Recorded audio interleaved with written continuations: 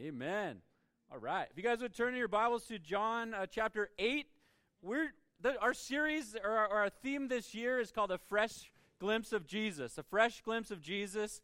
And really, whether you don't really know Jesus or you've been a Christian for 50 years, it's always good to have a fresh glimpse of who Jesus is. And if you think that you've mastered who Jesus is, you haven't, right? None of us have. He is so beautiful, so complex, so amazing that you could spend your whole life, you could spend all of eternity and never get to the depths of all of who Jesus is. And so we've chosen to walk through the gospel according to John, where we have an eyewitness account from one of his 12 disciples that just gives us some of the stories, some of the glimpses about Jesus. And our hope is that we can get a fresh glimpse of Jesus that would ignite new fires, that would reignite old fires, that we would end of this year just be more in love with Jesus. And right now specifically, we're in a series in the middle of John, and it's called In Process. How many of you guys are in process? Right? Yeah, we're all in process. As a matter of fact, we have 4 ministry values at this church. First one is everyone matters. Everyone matters. Everybody is created in the image of God. Everybody is a human being with a story, and their story matters to us. That's a value that we have as a church. Everyone matters. The second one is that everyone needs Jesus. Everyone needs Jesus. The third one is this: everyone is in process. Right? That's why we can't look at somebody. When someone says, don't judge me, what they're really saying, they're not saying, don't tell me what's right and what's wrong. They're saying, understand that I have a story and that I'm in process, and just because I'm not at the same place that you are, we can't look at people that way, right? That's what they're really, I think, saying. That's the negative side of this idea of judging. And then the last one is that everyone has a part to play.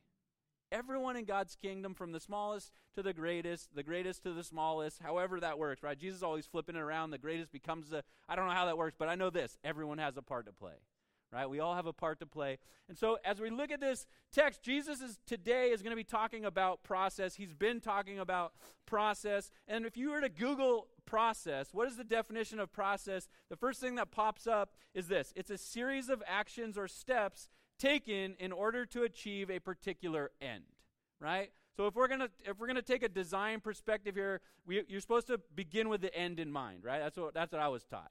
You ever heard that? Begin with the end in mind. You have to know where you're going, and then you figure out how to get there and the process of getting there. And we don't always know what the process is, and we have to trust Jesus a lot of times. But there's this idea of process, is that there's a series of actions and steps that we take.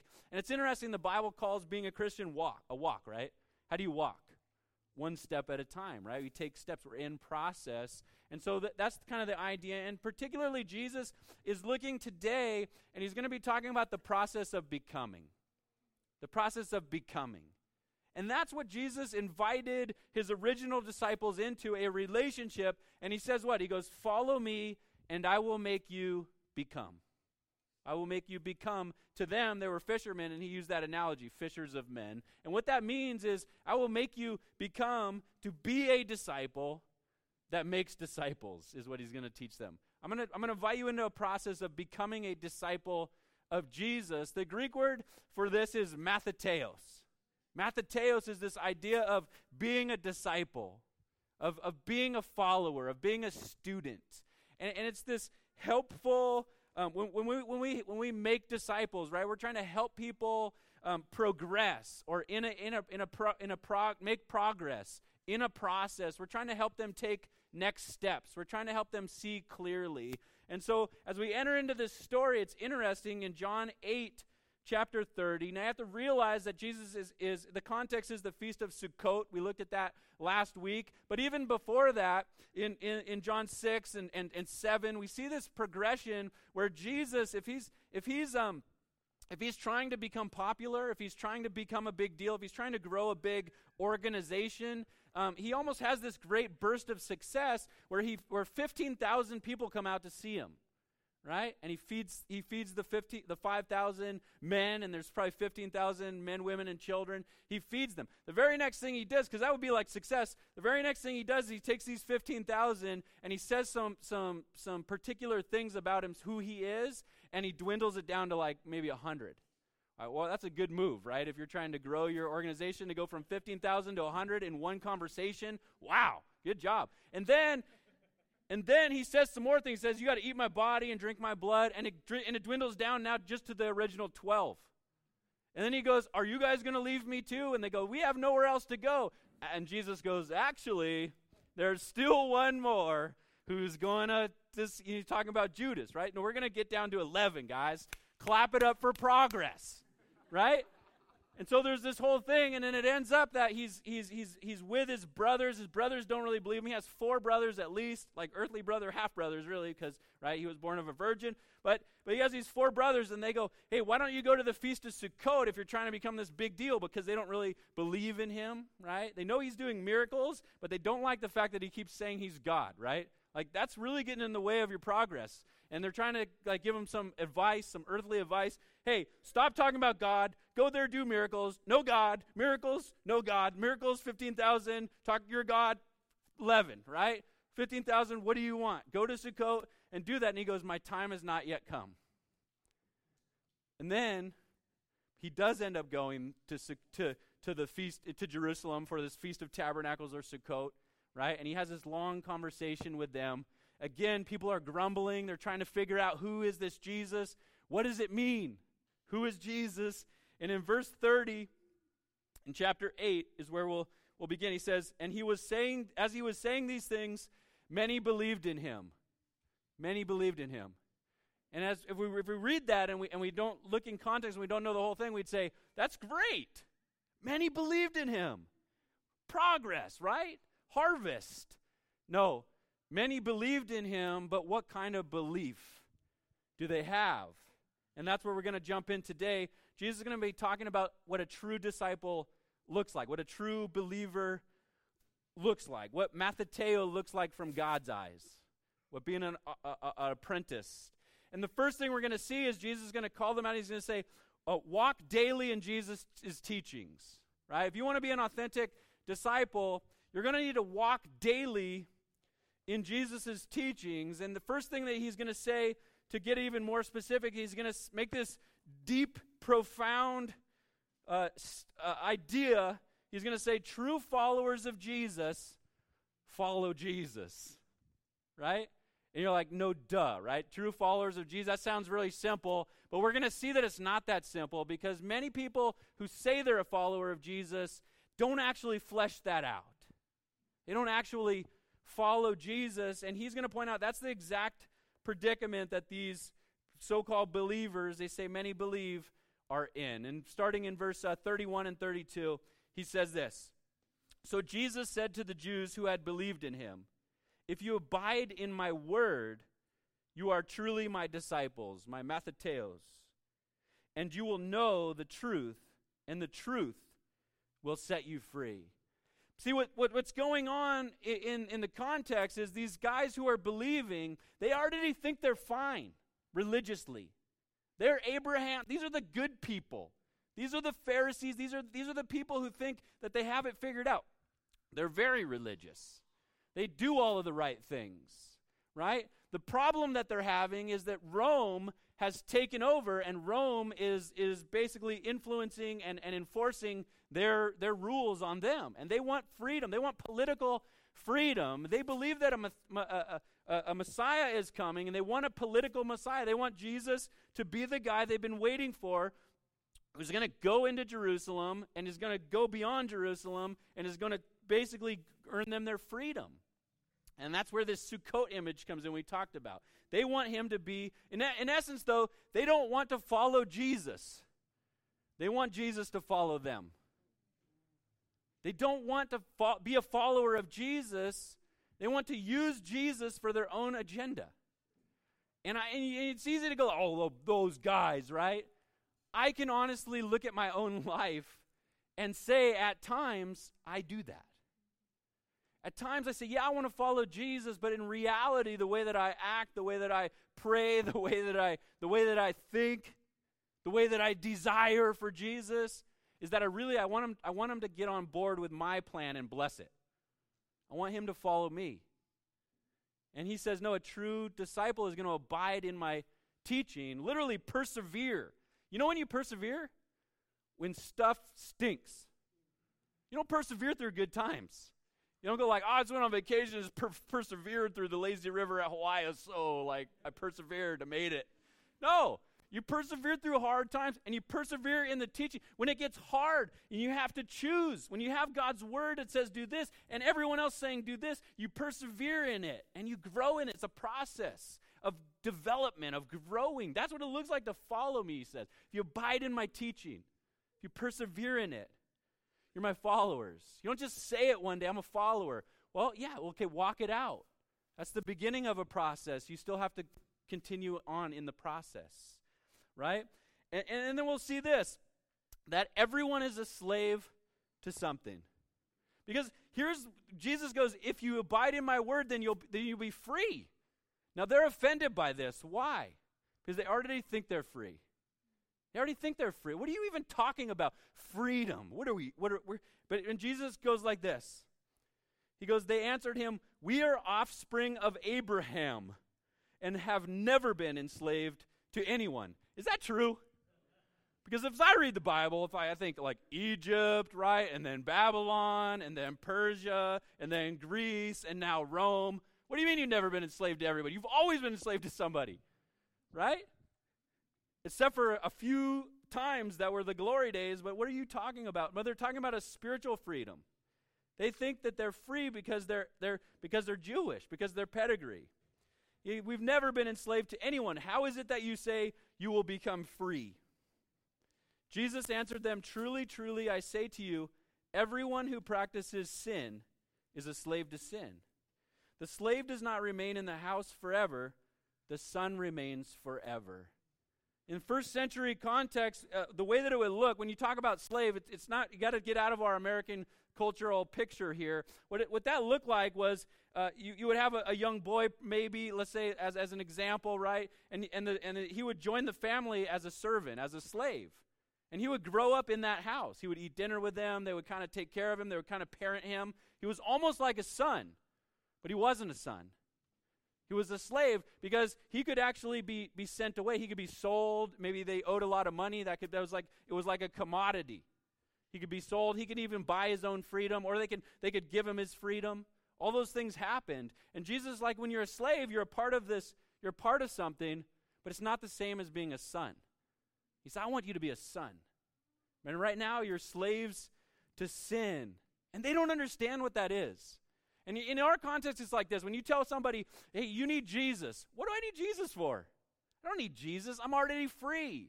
Or we use the language like our Christianese. We go, Jesus saves. Saved from what? What do I need to be saved from? People will ask that, right? What do I need to be saved from? Your sin. That's what Jesus is saying. But for the most part, when we're entitled, we think, I'm free. And here's a couple of kind of ways this fleshes itself out. Some people will say, I'm free to do whatever I want. I'm going to do whatever I want. I'm going to do what makes me happy. You ever heard that? I'm free. I can just do whatever I want, whatever makes me happy. Guess what? If you're doing whatever makes you happy, you're a slave to your appetites. Because you can't outskirt the consequences. And your desires will drive you. You're enslaved to them. But you don't realize it's sneaky. Some of us are enslaved to comfort. We're enslaved to comfort. And we know this because you won't do anything that makes you feel uncomfortable. That's why we respect people that go on mission trips. Well, wow, I could never do that. Or people who do great things. Why? I would never get out of my comfort. I just stay in my comfort zone. Well, you're enslaved to your comfort zone then, aren't you? Maybe people work so hard and they give up so many things so that they can get enough money that they can be comfortable. That's security, right? It's enslavement in forms. Some of us are enslaved to what other people think about us. I am, right? If you've never had an opportunity to try to just be free and do whatever you want, no, things influence us. They do, right? What people think affects our decisions. What we do, we feel trapped at times, right? We're a slave to this. Here's the sneakiest one of all, and especially to the millennial generation, right? You're a slave to your independence. I'm free. I don't want to have a boss. I don't want to make any commitments. Why? Because I want independence. You're a slave. And how do I know that? Because you won't make commitments. When God calls you to make a commitment, you won't, because it infringes upon your freedom for independence to be able to keep your options open. That's why they're not getting. We don't want to get married, right? We don't want to get locked into a long-term job. We like to do things in ministry where you just go for the day and get a T-shirt and a sandwich, but we don't like the thing that's going to be for a whole year's commitment. A whole year? Who knows what's going to happen in a month? You're a slave to your independence. And what it does is it keeps you from following Jesus wholeheartedly, because what if he calls you to do something that takes commitment? We're all slaves to something. And lastly, Jesus points out the most important part. Everyone needs him. Everyone needs Jesus. That's one of our core values, because it's true. And Jesus talks like this. Everyone needs Jesus. They think they don't need Jesus. They don't need Jesus in the areas that he's saying that they need him. No, yeah, well, we need you, Jesus. Technically, we need you because you're the one that's going to take over Rome, right? We're gonna back you politically, and we're going to follow you. We'll be the muscle, and you're the face guy, and we're going to do what we want you to do, right? They want Jesus that way. But they don't realize they need Jesus because they're entitled. We have Abraham. We have the law. We follow the laws. Even the ones that we've made up on our own, we follow those too, right? We're not that different than them. But no, you radically need Jesus. And so there's this picture that in the process that Jesus often talks about, and it's this. When we realize how much we need Jesus and how much we've been forgiven and how much mercy we need, we fall in love with him. Over and over again, we see two people at a temple. One's a Pharisee, and he's praying, God, thank you so much that I'm not like that guy. And then this guy over here is a sinner, and he's praying, God, have mercy on me, a sinner. And Jesus points him out and goes, which one of them do you think has more of a heart for me? Or a Pharisees are sitting there eating a meal with Jesus, and all of a sudden this prostitute walks in. Right? And her heart has been changed. She's already met Jesus. She now has a relationship with Jesus, but they don't know that. They just see her for what they think she is. They've already labeled her.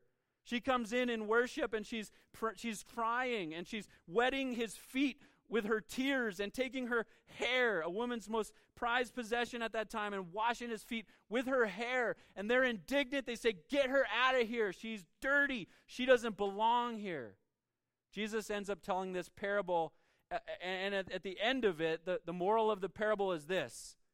She loves me because she's been forgiven much. You guys don't think you need forgiveness. You think you're privileged to have, like it's Jesus is lucky to be at your house eating dinner with you. That's their attitude. And yet those who have been forgiven much love much. See, these people are entitled. Entitlement leads to being a killjoy. Because entitlement is that I deserve this. I deserve this. So either you get what you deserve and then, then I'm okay with God because he did what I deserve anyways. Or he doesn't do what you want. Now you're mad at God. He didn't give you what you deserved. No, you're entitled. If you got what you deserved, that would be bad. You get mercy. That's the heart of following Jesus, is you enter into it through second chances. You enter into it through forgiveness. It's mercy that allows you to be a disciple. It's grace. It's by grace that we're saved, not something that you deserve.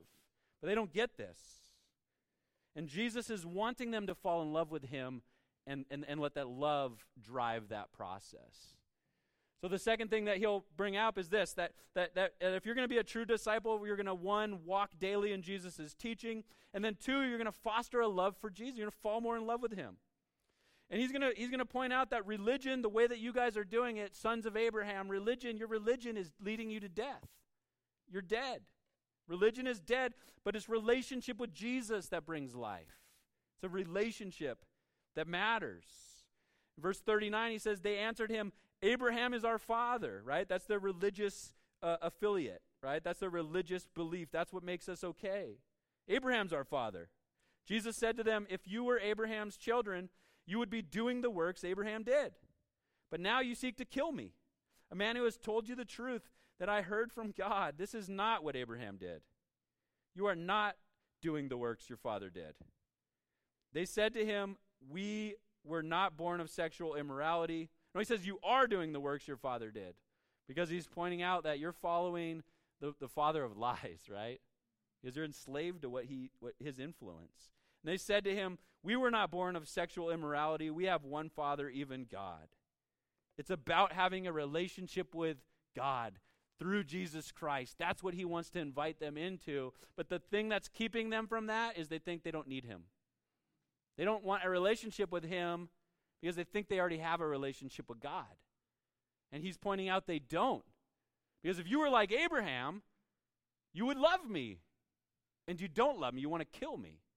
Which is evidence that you don't really have a relationship with God like you thought. That's his point. Do you have a relationship with God? Let me ask you this. When's the last time, and I would say this to myself too because I've been processing this. I think this is a healthy thing to do. When's the last time you just took a moment, a little bit of a time, like we call it a Sabbath, in the Christian word, like a rest, some time out. Turn your phone off, which I'm not good at. I need to be better at. Turn the noise off. Maybe it's before you go to bed and you just, rather than see how many likes you got, you turn that thing off and you just have a real conversation with God. And you just do a little bit relationship checkup. It's so easy, if you're like me, it's very easy for me to go through the motions, to get busy, to do a lot of religious stuff, go to church, do stuff. And every once in a while I do this, and sometimes it's embarrassingly, it's weeks. And my head hits the pillow. That's usually where it is for me. My head hits the pillow and I just stop and go, and I realize, Jesus, I miss you. I feel like I haven't really even connected with you. I'm just out doing stuff. But am I connected to you? Where's my intimacy with you? And I think that's normal. I mean, is that not a normal experience? If you're a Christian for a while, can I get some nods? You guys get it? Sometimes we do that. But let me just say this. If you aren't doing that at all, I think that's a kind of a red flag. Maybe there's more to being a disciple than you understand. Because maybe you just get caught up with life. You're like me. I would say I'm a true disciple, but I still get in that predicament. But it's the fact that I miss him, I think, is a sign of life. Do you miss him? Do you miss him? Even right now, as the Holy Spirit's hopefully moving amongst us, are you like, man, I just want some time with my Jesus. I just miss him. I've been so caught up, and it's fine, I'm doing good stuff maybe, but I just miss him. Are you hungry? Remember what Jesus said last week? He goes, if you are thirsty, come and drink. Are you thirsty? Do you love him? Do you want him? So this idea of fostering a love for him is very important. And when we do that, we learn to place our trust in Jesus, right? They want to follow Jesus on their own terms. They don't want to put their trust in him. They want to put their political backing on him for their agenda. They want Jesus to trust them and do what they want. They want him to be the front guy. He's not going to do that. In John 8:42, he says, Jesus said to them, if God were your father, you would love me. You'll love me. For I came from God, and I am here. I came not of my own accord, but he sent me. You wonder how that feels when you're Jesus, and we're going through our life, and we're doing all our things, and we're having a bad day, and we're pouting, and we're in a horrible attitude, and he's like, but I'm here. I'm here. Everything's horrible in your life? I'm here. Yeah. No, I'm here. Does that even matter? Sometimes, I've had this experience. Sometimes you go to a place and you have this memory of the place, I love that place, right? And then years later you go back and you realize the memories were more about the people I was with than the place I was at. I wonder if maybe for some of us our Christianity needs to become more like that. It's who you're with. Who are you with? And Jesus is like, I'm here. You don't love me. John Bunyan, in his classic, The Pilgrim's Progress, he says this simple thing. He goes, when you start to feel like this, what God says is best is best. What God says is best, though all the men in the world are against it. That's an attitude I want to have with my Jesus. Place my trust in Jesus so that what God says is best, even if I don't understand. Because sometimes I don't. Sometimes we're reading through Leviticus. I don't understand why all the whys. If you do, something's wrong with you. That's all I'm saying. Maybe not. But that's what I think. And then the last thing he's going to say is in the section he's going to say we need to have a relationship with him. We need to place our trust in him, and we need to learn to hear and obey his voice. He says, "Why do you not understand what I say? It is because you cannot bear to hear my word." Not that you can't hear my word, but you don't want to. You can't bear to hear my word. You are of your father the devil. Do you think they like that? No. And your will is to do your father's desire. He was a murderer from the beginning and does not stand in the truth because there is no truth in him. When he lies, he speaks out of his own character, for he is a liar and the father of lies. But because I tell the truth, you do not believe me? Which one of you convicts me of sin, Jesus says? If I tell the truth, what do you not believe? Whoever is of God hears the words of God. The reason why you do not hear them is that you are not of God. You can't hear his voice. And even those who are hearing Jesus, literally they're hearing his voice, but they don't believe it to the point where they're going to obey it. They're not wanting to follow him, right? They're not trying to follow Jesus. Because if they're following Jesus, then he would be the leader, and then he would give instruction, and then they would do it. But that's not how this story is playing out. And he's pointing that out. Elizabeth Elliot's one of my heroes. Anyone else an Elizabeth Elliot fan? If you're not a fan, you probably don't know who that is. She has a book called Quest for Love. And in this book, she says this. It's just profound. She goes, does it make sense? I love her because she just is honest. She's like, she's not, there's no fluff. I like no fluff. She says, does it make sense to pray for guidance about the future if we are not obeying in the thing that lies before us today? You ever do that? God, I want this, I want this. We'd love to pray and talk about the future. And he's like, hey, why don't you go pick up your room? I don't want to do that. Right? Why don't you go hug your wife and tell her you love her? I don't know. I mean, she's been a little bit weird lately. Whatever it is, we do that, right? Like, God, I want this. I want you to do big things in my life. Oh, what about the last 3 little things I asked? No, those weren't too exciting. I want a big thing, right? We do that. That's what she's saying. No fluff. How many momentous events in Scripture depend on one person's seemingly small act of obedience? And she says this, rest assured, do what God tells you to do now and depend on it. You will be shown what to do next. That's how God works. He doesn't tell you what the future holds. He holds the future, and he tells you what to do next. What's your next step?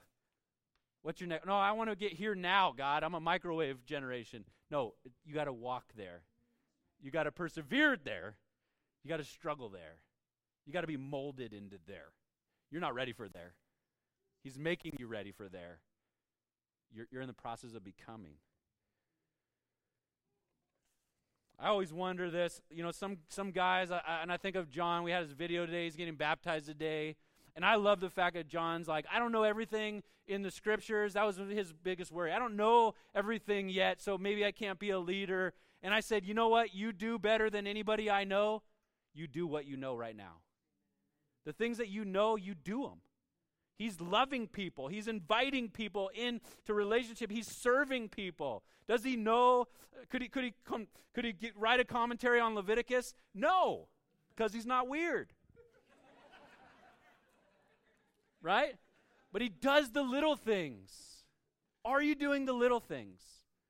Is this quest for knowledge that we have? I want to read all these books. I want to study all these things. Well, what about the stuff you already know? Do you do that? No, I just want to know more. Why? So you look cool?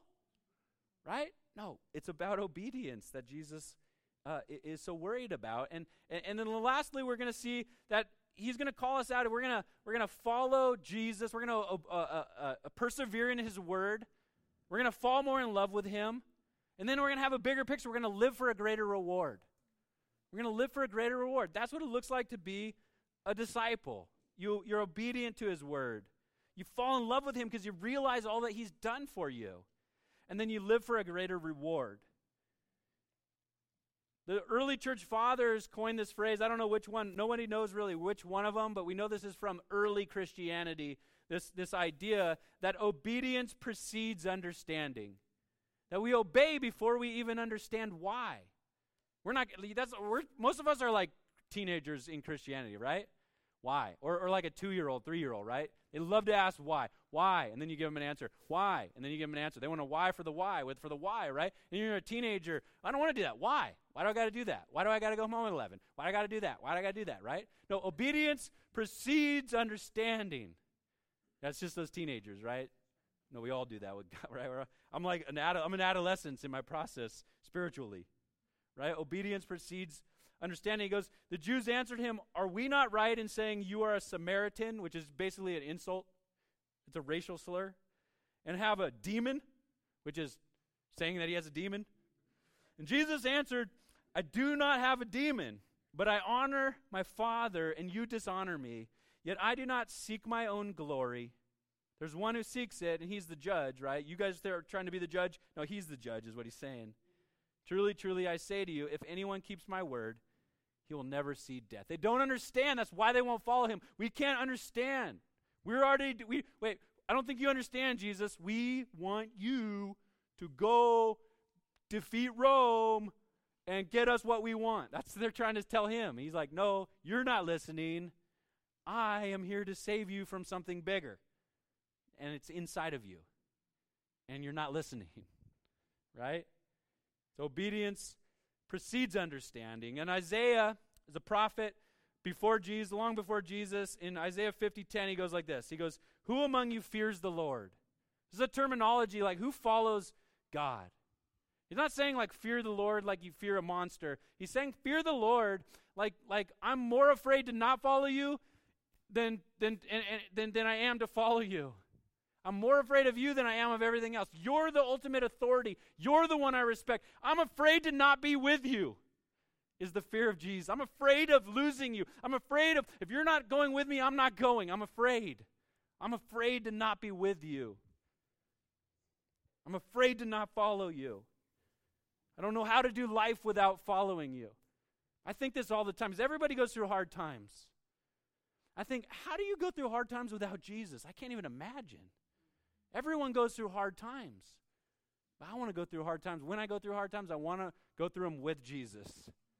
And I want to go through them with you guys. Right? I want to be together.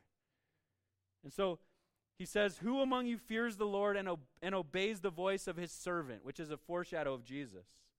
Let him who walks in darkness and has no light trust in the name of the Lord and rely on his God. You ever walk in darkness? In the sense like, I don't know what's coming. I don't know what's going to happen. I don't know what to do. I don't know what to do. You ever feel like that? That's what he's talking about. The remedy is not to know what to do. He doesn't always tell you what to do. The remedy is this: trust in the name of the Lord and rely on your God. C.S. Lewis says in his great book, Mere Christianity, he goes like this. He goes, to have faith in Christ, or to follow Christ, to be a Matheteo, he says, of course, it means trying to do all that he says, right? Following Jesus means you follow Jesus. He says, there would be no sense in saying you trusted a person if you would not take his advice. Thus, if you have really handed yourself over to him, if you've really become a follower, it must follow that you are trying to obey him, but trying in a new way, a less worried way, not doing these things in order to be saved, but because he has begun to save you already. He's entered into a process. Not hoping to get to heaven as a reward for your actions, but inevitably wanting to act in a certain way because a first faint gleam of heaven is already inside of you. In other words, you've fallen in love with Jesus, and you want to become more like him. and that becomes your greatest desire. And now your process, remember that end in mind? It's you take actions and steps. The actions and steps you take are the actions and steps that are going to make you more like him. We'll have the worship team come back up. The last two sections are a little faster. The next thing he's going to say is that they've put their hope in being Abraham's children. They've made that clear, right? We're Abraham's children. We're fine. No, he says, no, you need to put your hope in Christ alone. The Jews said to him, starting in verse 52, the Jews said to him, now we know that you have a demon. Abraham died, as did the prophets, yet you say, if anyone keeps my word, he will never taste death. That's Jesus' promises, right? If you follow me, you'll have eternal life. You won't taste death. And they ask, are you greater than our father Abraham who died? Ironic, right? Yeah. But they don't see it that way. They can't get it. And the prophets died. Who do you make yourself out to be? Isn't that interesting? Who do you think you are? They say to God. Jesus answered, if I glorify myself, my glory is nothing. It's my Father who glorifies me, of whom you say he is our God. Like the guy that you say is your God, he validates me, right? But you have not known him. That's the problem. You don't know him. I know him. If I were to say that I do not know him, I would be a liar like you. But I do know him, and I keep his word. Your father Abraham rejoiced that he would see my day. He saw it and was glad. See, if you read the Bible about Abraham, you start to realize what Jesus is saying is true. They keep saying, Abraham, Abraham, Abraham, Abraham. Did you ever think about what Abraham did? Abraham was a pagan, and God showed up and talked to him and said, go, and he goes, okay. That's not what I would do. I would be like, go where? Who do you think you are? By what authority are you telling me to go? I like it here. Who knows what you could have said all those things. He just went. And you look at what they're doing. Jesus is like, I'm here to save you. Well, I don't know, we need a savior. Who do you think you are? They're doing what most of us would do. And Abraham followed. He heard and he obeyed. Right? And Hebrews gives a good picture of this. The writer of Hebrews 11, talks about Abraham. He says he's a man of faith. He goes, by faith, Abraham obeyed when he was called to go out to a place that he was going to receive as an inheritance. He's not going to get it yet. He's going to. And he went out not knowing where he was going. Obedience preceded understanding. It says, by faith he went to live in the land of promise, as in a foreign land, living in tents with Isaac and Jacob, heirs with him of the same promise. For he was looking forward to the city that has foundations, whose designer and builder is God, whom Jesus is. He was looking forward to when Jesus would come. He followed God and looked forward to when Jesus would come. And Jesus is saying, well, now I've come, and you're rejecting the God, the very person that Abraham looked forward to, and now you're saying you're following Abraham? Well, that doesn't make any sense. You guys aren't thinking clearly. You guys don't get it. You need Jesus. And then lastly, he says, I am. He goes like this. He goes, so the Jews said to him, you are not 50 years old, and have you seen Abraham? Jesus said to them, truly, truly, I say to you, before Abraham was, I am. If you've ever read through the Old Testament, you know that's basically the name of God. Moses said, who are you, God? Who should I say is sending me? And he goes, tell him I am sent you. I am who I am sent you. Jesus is saying, I am, I am.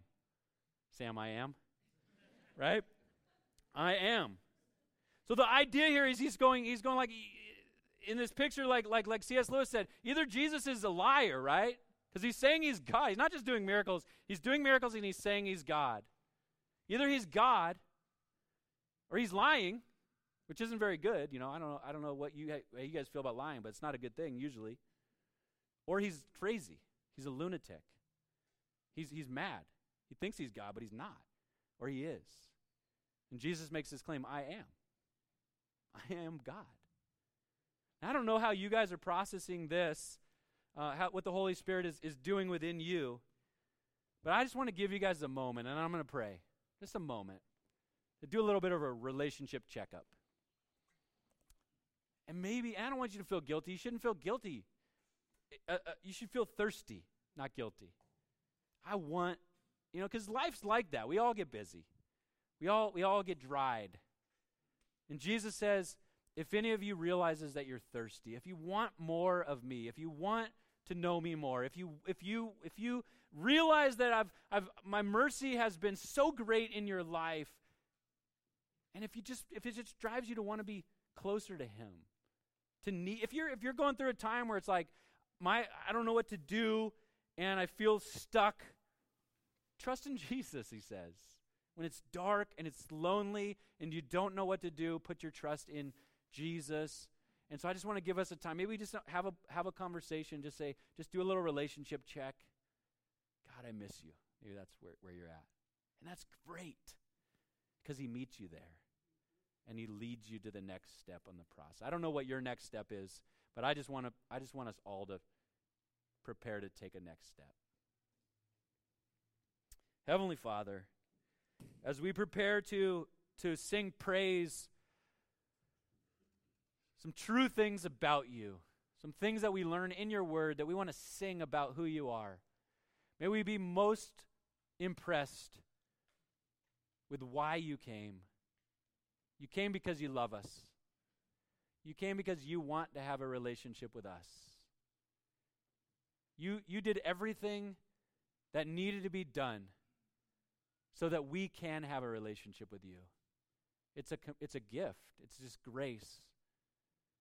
And God, as our hearts are stirred, I pray that we would desire that grace. I pray that your mercy would minister to us, that we would understand what forgiveness is, that we would let go of some things that we need to let go of, that we would grab hold of some things that we need to grab hold of, but that our greatest desire would be intimacy with you. To be with you is greater than all other things. In Jesus' name, amen.